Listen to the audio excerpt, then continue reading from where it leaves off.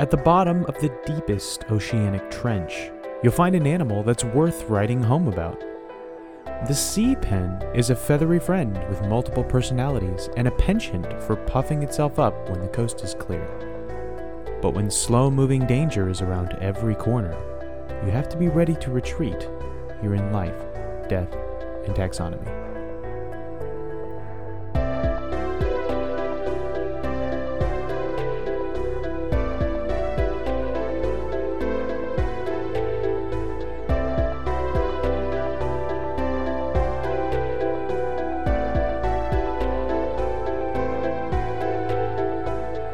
Welcome back to Life, Death, and Taxonomy. It's your 30 minutes of interesting animal info. I'm Joe. And I'm Carlos. Thank you to Cassie for the creation of our theme song. To hear more of Cassie's music, please search Cassie Michelle on YouTube. And thank you to Brian for the creation of this week's episode artwork. To check that out, you can follow us on Facebook or Twitter at LD Taxonomy or visit us at ldtaxonomy.com. And today we're talking about the plume in the room, but more on that later. Room plume. You ever have that one of those moments where something is in your muscle memory or just your unconscious memory, and as soon as something like messes with it, you're forced to remember it consciously and it's gone? Like, you don't have it in there. You're gonna have to provide me with an example. Well, in this particular case, I forgot how I start the show because I always start the show in the same way, and it's just like I don't even think about it. And then I messed it up because I maxed out the audio. So then I had to think about it. And then I'm like, wait, what do I say? Do I say the 30 minutes thing? Yeah, you don't. It's you get the yips. Yeah, that's what it is. It's the yips. That's what athletes call it. When you start thinking about something that you do naturally, and then you become bad at it. Yep. I'm glad that doesn't happen with like breathing and blinking and stuff. Yeah, that's autonomic nervous system. That's different. Because I'm like really good at it, and it wouldn't be very good if whenever I thought about it, I became bad at it. You're probably not really good at it. I mean, I've been as good as average at it. I've been doing it for a while. But that makes you average. Because everyone does it. That doesn't mean I'm not. That everyone's good at it. Then that doesn't mean I'm not good. Escape artists, singers. I didn't say I was above average. I just said I'm good at it. Are probably really good at it. No, they're above average. We're all good at it. Gotcha. If you can do something in your sleep, you're good at it. 10,000 hours. We're experts. Exactly. We're masters. But what are we talking about? We're not talking about lungs. We're talking about seeping. Excuse me? This is a children's program. Just seeping out of the seams. We're talking about the sea pen. Oh, okay. Now I see. Yeah, the sea pen. But we're also going to call it here. This one's from Brian, because like I said, he when he sends over the artwork, he often puts in a fun little nickname that I can steal, and he just called it Sean Penn. Okay. Because all you have just to do is one N. Two N's. You right? need to add an N to both names. And then I looked up Sean Penn movies and realized that I have never in my life seen one with him in it. You've never seen like Rain Man? Oh, is he in that movie? He's Rain Man. No, that's Dustin Hoffman. Is Sean Penn not Dustin Hoffman? No, they're not this. They're not Skrull morphing aliens. They're two different people. Wait, Skrull morphing aliens? Yeah, in the Captain Marvel, the Skrull are the aliens that can just turn into anybody. Yeah, but who do you think? Either Sean Penn or Dustin Hoffman. They're one Skrull alien named Glorgax, and they can. And sometimes he takes the form of Dustin Hoffman when he wants to win an Oscar, and sometimes he takes the form of Sean Penn when he. Oh, doesn't. I see. I thought you were saying that one of those two actors were in that movie. No. Well, yes, one of those two actors is in Rain Man. Anyway, I've never seen a movie with Sean Penn in it, but after doing a little bit of research on him for some reason, I found out that he was in a movie called the Falcon and the Snowman. So I think that they have grounds to sue Marvel on their new TV show. We're just gonna call the Winter Soldier the Snowman going forward. I think it'll take a lot of the like seriousness out of the sales of those movies. It's Iron Man versus Captain America and the Snowman. Anywho, Oh my gosh. So these two men, as you would say, are in the same genre of person, I would say. But in terms of looks. And apparently Sean Penn played a similar role in I Am Sam in the movie 2001 as Rain Man. So that my brain just broke again in the same episode. I can get behind the fact that they're the same genre of person. They're both rocking that like 90s 2000s haircut. They have strong hook noses and Yeah. terse mouths and strong. Well, Sean Penn's kind of got a stronger jawline. Anyway, because he's younger. So yes, Brian called this the C Pen, this Sean Penn. We're gonna call it here Marion the Nidarian Librarian. Nice. Because it's a pen, and that's a reference to Music Man. Yeah, that's what it was. And we're also gonna call it Scribble Snacks. If Isn't that a cat from Cats? Really? No, it's Skimble Shanks. I've never seen it, and I probably won't because I've been told all I need to know about it. But yeah, although if I had a cat, I guess I'd call it Scribble Snacks. Doesn't matter what you name a cat. It's just Jellicle. Would you like to hear what science has to say about this thing? Yeah, sure. It's in the kingdom you know, love, and live within. The kingdom Animalia. It's in the phylum Nidaria. It's a Nidarian. Mm-hmm. It's in the class Anthozoa. I just imagine that this C Pen uses its pen powers to send you an email as a Nidarian prince to get money. Pretty good. It's in the order Pentatulaceae. Do you think that just might be C at the end? Pentatulaceae? Pentatulacea? Pentatulacea. Yeah, it's probably two. You can probably pronounce both those vowels. And then the family is Pentatilidae. Penatellidae. Mm-hmm. And then the genus is Penatella. And then the species is Phosphorophore. So with all these pen words, yeah, all the way back to the order, everything in the order is called C pens. I'm pretty sure it's Phosphoria, isn't it? Phosphoria. Pennatula phosphoria. Yeah, okay. Yep, Pennatula phosphoria, which brings us to my favorite part of the show, since we're in the business of naming things, nitty-gritty nomenclature. Turns out there's no collective noun for these animals. They're actually relatively understudied, so they're learning to. So there's somebody become, who has. They're learning to become better actors, right? Just in case the main guy goes away. Yes, goes away. Like an actual pen. They want to fill in for a real pen or Sean Penn. These are all just understudies of Sean Penn. So if he's ever not available on set, they just use one of these to film the B-roll. But yes, we're doing nitty-gritty nomenclature, and we've got the binomial nomenclature Pennatula phosphoria. So, Joe, what does that mean? Does it mean A, shining feathered wings, B, ancient water stalk, C, glowing pseudo-coral, or D, tentacle lights, which is my favorite Owl City song. Run those by me again. Pseudo, isn't that Latin? It would be in there. Unless this is Greek.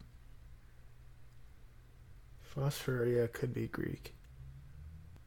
I'm going to go with the last one. Tentacle lights? Yeah. Is that your final answer? Yes. Incorrect. Was it C? No. No. perfect. You want to guess again? No, that's good. As long as it's not between the two things I'm oscillating between. Okay. Yes. The answer was shining feathered wings. Phosphorescent. Phosphorescence, I Yeah, guess, is shininess, right? Shining, glowing light. It's heatless light, basically. And the pennate for the Pennatula is feathered wings. That's why it is present in the entire order. Okay, let's describe this thing. Sure. The C pen is so named because it sort of looks like a feather pen. Even though C pen is a name used all the way up to the order, and there's a ton of species that don't look anything like a feather pen. Well, there are 200 species total, but I picked one that definitely looks like a feathered pen.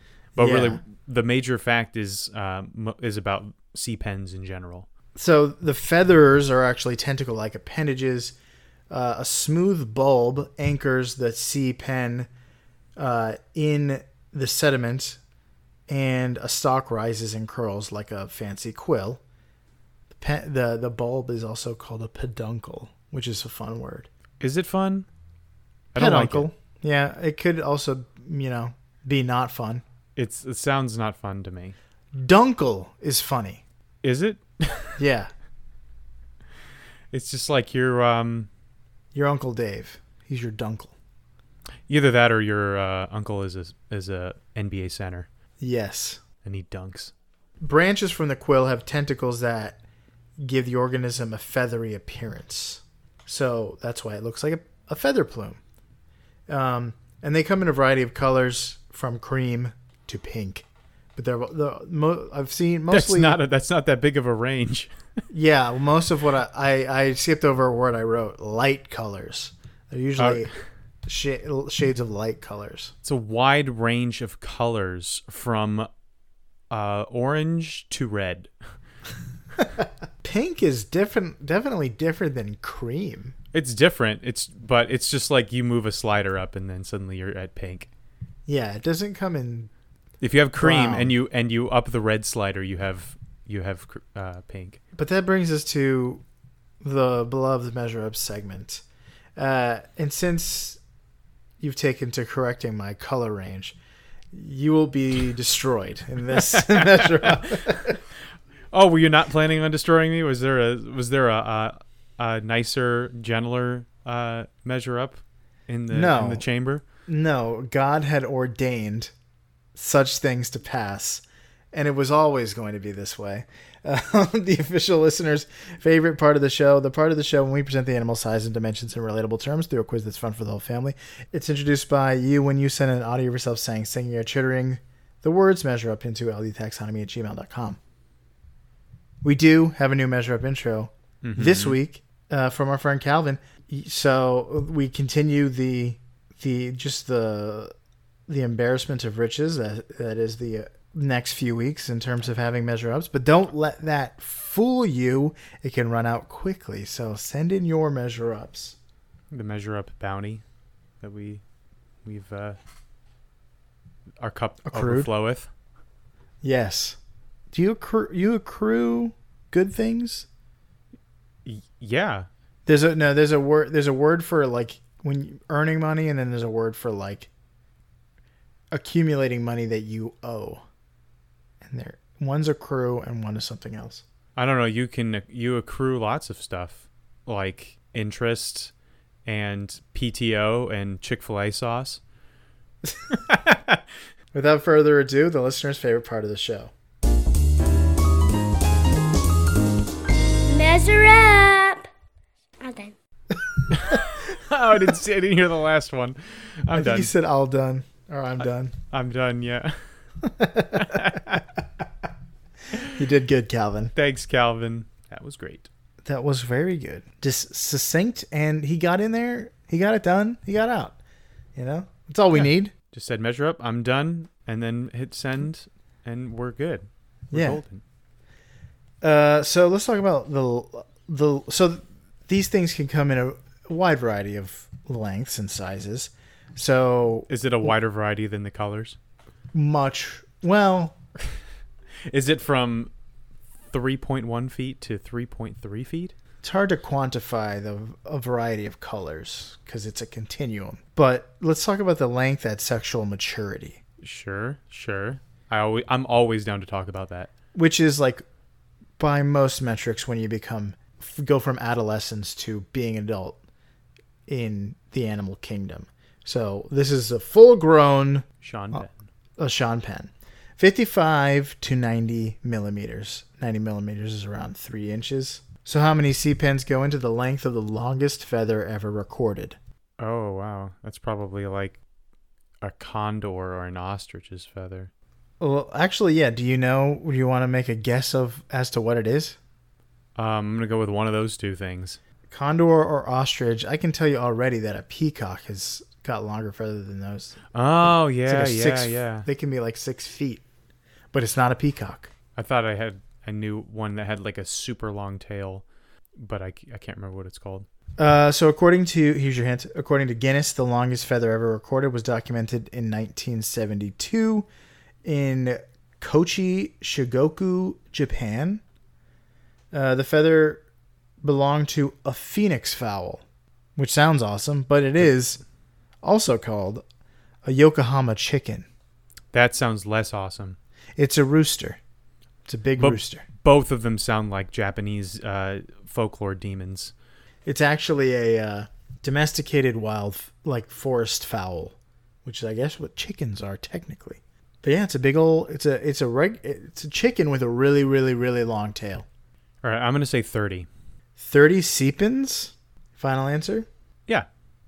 The correct answer is 117.7. Oh my goodness. The feather was 10.6 meters or 34 feet and 9 inches.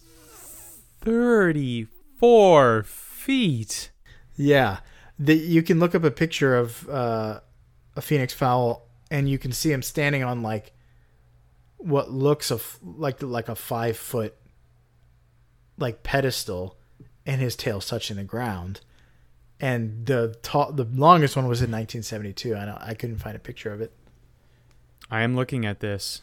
It looks like a regular chicken, right? Yeah. And it's just got like Rapunzel level Proportions in terms growth. of tail, yeah. Oh my goodness. I would have never come to this conclusion. That's how you make novelty pens in the like 1700s. Looks kind of nasty. Looks like it smells bad. But it's a chicken, so it almost by default smells bad. Well, every animal on a farm smells bad. Does it? Because farms smell bad. They're soaking in all that farm air. Chickens smell particularly bad, though. If you've ever been in one of those like massive chicken coops, like the one Napoleon Dynamite works in for all of a day. I think if you grouped any animal that poops in such large quantities in a small area, it's going to smell bad. Sure, I guess. So let's talk about living depth. And here's where you will be smote. They live like 6,100 meters or 3.7 miles at the deepest, but they can live in a wide variety of depths from cream to pink. Variety.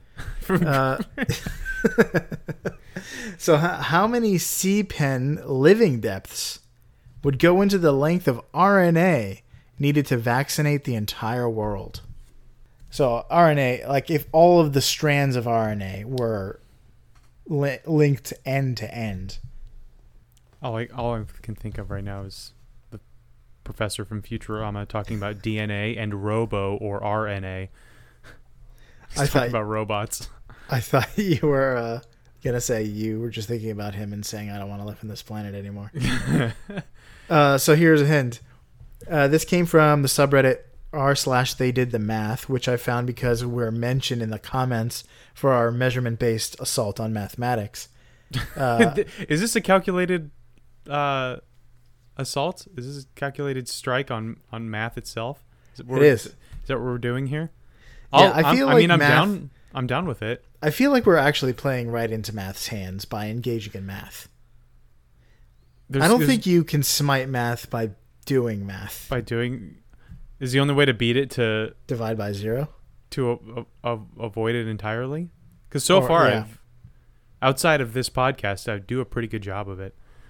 So thanks to listener Jessica for emailing and to let us know that we're mentioned on at least one corner of Reddit. I'm glad Reddit knows that we're here. And that we're... our mortal enemy is math, and we won't sleep until nobody does it anymore. And we'll accomplish that goal by doing math. Yes, that's the plan. I don't know, because this is not a concept that is in my brain. Like, the amount of RNA needed to do anything is not a concept that's in my brain. So this is just unit of length. 3.7 miles, you said? Mm-hmm. I feel like someone mentioned this to me actually recently. And I think I remember being like, oh, that's not as much as I thought. It would be. You think it'd be one of those things where it's like it could wrap around the world 17 times. Well, are you sure you're not thinking of like the amount of DNA in a human body? No, it had specifically had to do with the vaccine. I don't know. To vaccinate every single person in the world, so what, like something like 7 billion people? 6.3 billion people? You don't need a lot to vaccinate. But it's at least 6.3 billion something. Maybe it takes a millimeter to vaccinate. So we were dealing with 6.3 billion millimeters. How many meters did you say? 6,000? 6,100 meters. The answer is 10,327.86885245902. But I'm just ballparking here. Final answer? 10,300. We'll say that. Depths? Yes. Well, like Thor Oakenshield, you have never been so wrong in all your life. You've never been so ashamed. Have I never been... Okay, go ahead. Lay it on us. You might have been more I can't wrong. possibly have been more wrong than with the teaspoon of a neutron star one. Maybe you were more wrong then. But the correct answer is 49,695,400,000 depths. That's potentially that this is the most wrong I've been. It would take 296 trillion kilometers or 31 light years of RNA. How much for one person? I don't know. Less than that. I said 1 millimeter. Clearly. Well, whatever that number divided by the amount of people that is. But yeah, you could get to the closest star in our galaxy riding on this RNA strand. The closest... You could zip line on this RNA strand to Alpha Centauri. That's... Dang. Wow, that was fun. So whoever told you that it was less impressive was wrong. It must have been something else that went in one ear and out the other. Okay. So, oh my goodness. Well, that was... That's what you get for making fun of my color spectrum analysis. Look, you picked cream. It's not even white. That's white leaning in the direction of pink. It's a continuum. There could be millions of colors between cream and pink. That's true, but... There's probably millions of colors between white and cream. Just... Yeah, there's eggshell. I can't think of any others, but I'm sure there's more than just that. Would you like to know some fast facts and leave this measure up behind you? Yeah, let's just move on. All right. Do something else for a little bit.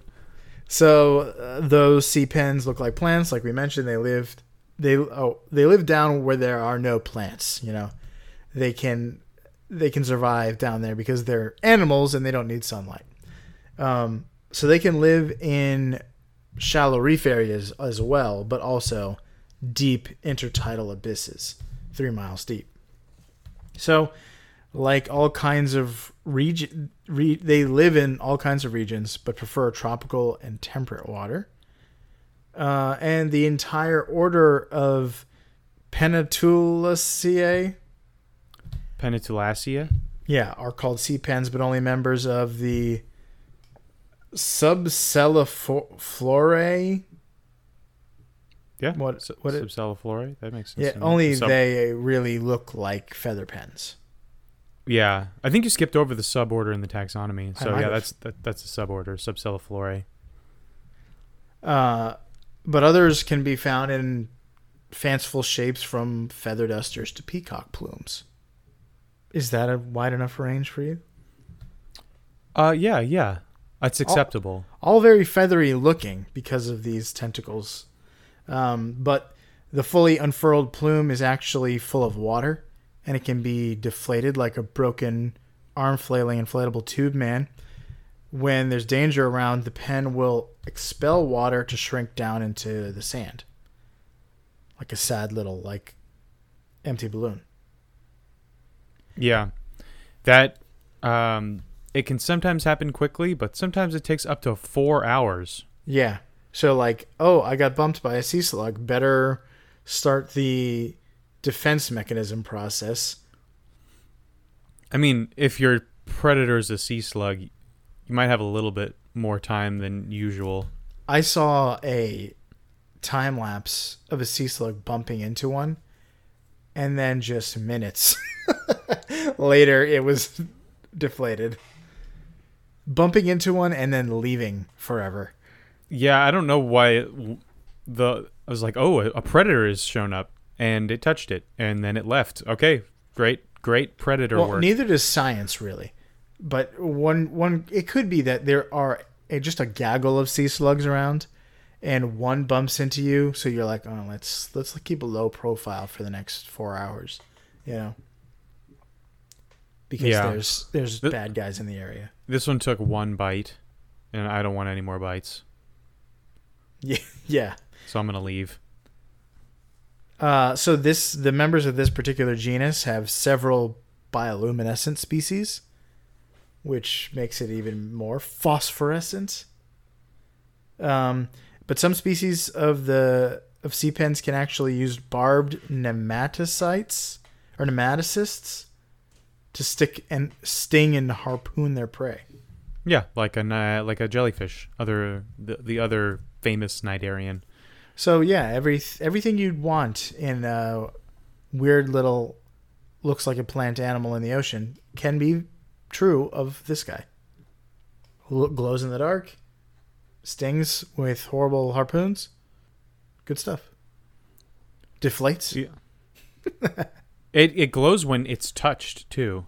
So apparently that's supposed to stun and bewilder slugs and starfish that would otherwise eat it. Overwhelm those eye spots. When we went on a bioluminescent kayaking tour, the tour guide was talking about why they do this and how they do it, and this is not the things that were glowing where we were not this, but there were things that glow in the water, and he was just like, we don't actually know why they do this, but all I can think of is if you're sitting down to eat a cheeseburger and it starts glowing, you're not going to eat it. I'm like, can't argue with that logic. Is that what? I mean, it's plankton or zooplankton, right? Those dinoflagellates. So I feel like anything that would eat them is probably fine with it glowing. There's just so many of them that it might just freak another theory is that they glow to attract other predators to their predators, which is true. A bold strategy. The enemy of my enemy is my friend. Yeah. Yeah, I mean, if you're able to do that bioluminescent tour on a really good night, when the bioluminescence is particularly James Cameron-esque, you can actually see the shapes of animal or fish and manatees and porpoises moving through them. So I imagine if it's like, hey, look, there's definitely a fish under there in the middle of the night, and then if the fish is eating the dinoflagellates, then a shark can eat the fish, and the plankton's left alone. But the sea pen, because the sea pen lives at the bottom of the ocean, and it's pitch black. And I imagine that like a sea slug that's just kind of feeling its way around in the middle of the night because it has to go to the bathroom, and then suddenly turns on the bathroom light. It's just like, I'm out. I'm gone. I'm sorry. It just hurts. So yeah, I can see that being definitely something that would stun and disorient something that lives its entire life at the bottom of the ocean. Very true. But that's all I got for fast facts. I've got 2 extra fast facts. One is that the tallest sea pens can get up to be about 6.5 feet long. And also that they are theorized to potentially be able to live for more than a century. Ooh. And the reason for that is coming up with the major fact, which I didn't name. I don't have a name for it. We are Legion? We are Legion. There we go. Legionnaires? Centurions? It's Sea Centurions? Sea Centurion. No, I like We Are Legion. That's a good one. Major fact is We Are Legion. The sea pens at the bottom of the ocean are possessed by a multitude of demons. That's a major fact. Did you know that? They are actually the remnants of the pigs that Legion was driven into, and they went to the bottom of the, I guess what was probably the Sea of Galilee, and then somehow found their way out of a landlocked sea into the bottom of the ocean, and now there's sea pens. Good. So for you out there in podcasts, yeah, I'm just kidding. So I was initially going to talk about the fact that the sea pen is one of the only non-extinct animal with glide reflection symmetry. But as I looked into that, it turns out it involves Euclidean geometry. So I didn't want to try and explain it. But basically, it means that the pen is symmetrical, but slightly askew. So it's not symmetrical at all. But it could be if it wasn't askew. I'm not sure why that's interesting, but it is. Basically, if you have like footprints, if they were all perfectly spaced out, would be an example of glide reflection symmetry. Like it's identical on both sides, but one is it's staggered. There we go. Staggered symmetry. But yeah, okay, that would also doesn't make a great major fact. But so instead of talking about Euclidean geometry, let's talk about polyps. My favorite word. Up there with peduncle. So you may have noticed, actually you didn't notice, because you didn't mention it, the subclass is Octocoralia, which is the subclass of octocorals. So the sea pen has more in common with coral than most other things. So rather than being one single organism, it's one animal, I guess, if you want to call it that, but it's actually made up of several different organisms. So, which is why we named it We Are Legion. So each polyp is basically a tiny jellyfish octopus. It's a cnidarian with 8 tentacles that all come together, even though I know octopuses, they have arms, not tentacles. I get it. But there's 8 of them, so that's why it's there. And so they all come together to form this single animal. And so what will happen is the first polyp, well, we can go through the whole life cycle.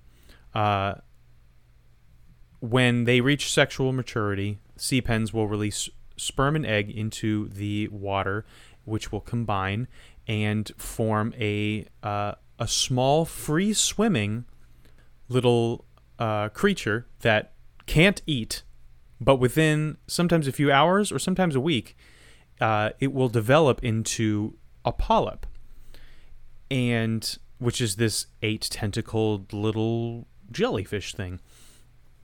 And so one polyp will lose its tentacles and kind of morph into the tree trunk, the center part of the pen. And it'll develop this large root at the bottom, which is the peduncle, and it'll anchor itself to the substrate, which is just a fancy word of saying the sea floor, whether it's mud or sand or sometimes rock. Mostly mud or sand for reasons I'll get into in a bit. And specifically, so it'll start to bud after that, like coral tends to do. But the other polyps that bud from it will, rather than also becoming the trunk, will become other parts of the sea pen that you see at the end. So they'll each specialize in a different function, kind of like pluripotent cells. Like, you have a cell that could be anything, and it turns into a bone cell or a blood cell or a neuron or something like that. But instead it's on a much bigger scale with these polyps. So some polyps develop into gills and do respiratory things. Some polyps develop into stomachs, kind of like a rudimentary stomach. Some develop into the fan tentacles, some to catch food. Some and others become the reproductive organs. So each one, the gills know what the rudimentary stomachs are doing. They're each is a part of the body. It's kind of like a more advanced version of like 3 kids wearing a big trench coat to get into a PG-13 movie. Except they're not all doing the same thing. So, yeah, that's basically what makes up one of these guys. And once it finishes and becomes the full sea pen and reaches sexual maturity, it'll start the process all over again. And despite there not being a collective noun, they do often end up together just by nature of their reproductive method, which is just like seeding the water around them. But yeah, they end up forming this full colony. And yeah, like you said, if they are threatened, they can deflate and suck themselves all the way into the hole that they live in.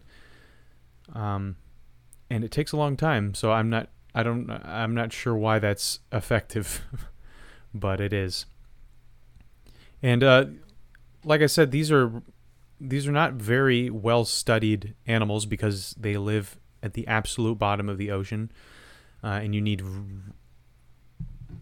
humans can't go to a lot of the habitats where they live, but some live in higher elevations, or not at higher depths, I think is the word.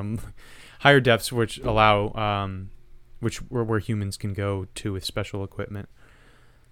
And yeah, that's all I got. That's all I got. It's a giant quill, a potentially 6-foot-long quill pen anchored to the bottom of the ocean floor that is actually made up of several little jellyfish things stuck together. How would you like to be like, all right, we're all gonna get together, we're gonna make a sea pen. Jerry, you're the peduncle. You're gonna have no tentacles. I'm always the peduncle. And you're gonna anchor to you're gonna have to hold on to the sand. You're gonna have to hold on to sand. And they're like, Jerry, stop complaining.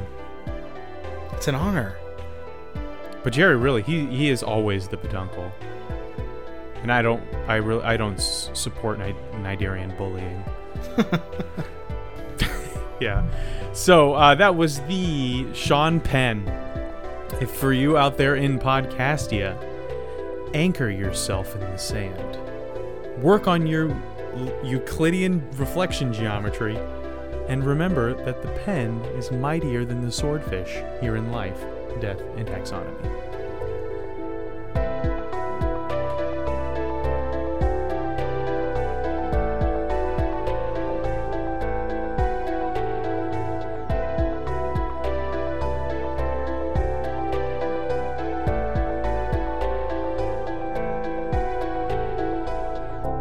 Hey Taxonomy Titans, thanks for listening to the episode. Just a few quick things. As always, reviews and social media engagement are greatly appreciated, but recommending the podcast to friends is the best way to help us grow. If you'd like some LDT flavored merch, check out teespring.com/stores/taxonomyteas. That's it. Thanks for listening all the way to the end. Life, Death, and Taxonomy is my favorite in the world podcast. The pen is mightier than the swordfish indeed. Not really. I feel like a swordfish could definitely take on a sea pen. But if a swordfish ever went to where a sea pen lives, then the sea pen would win.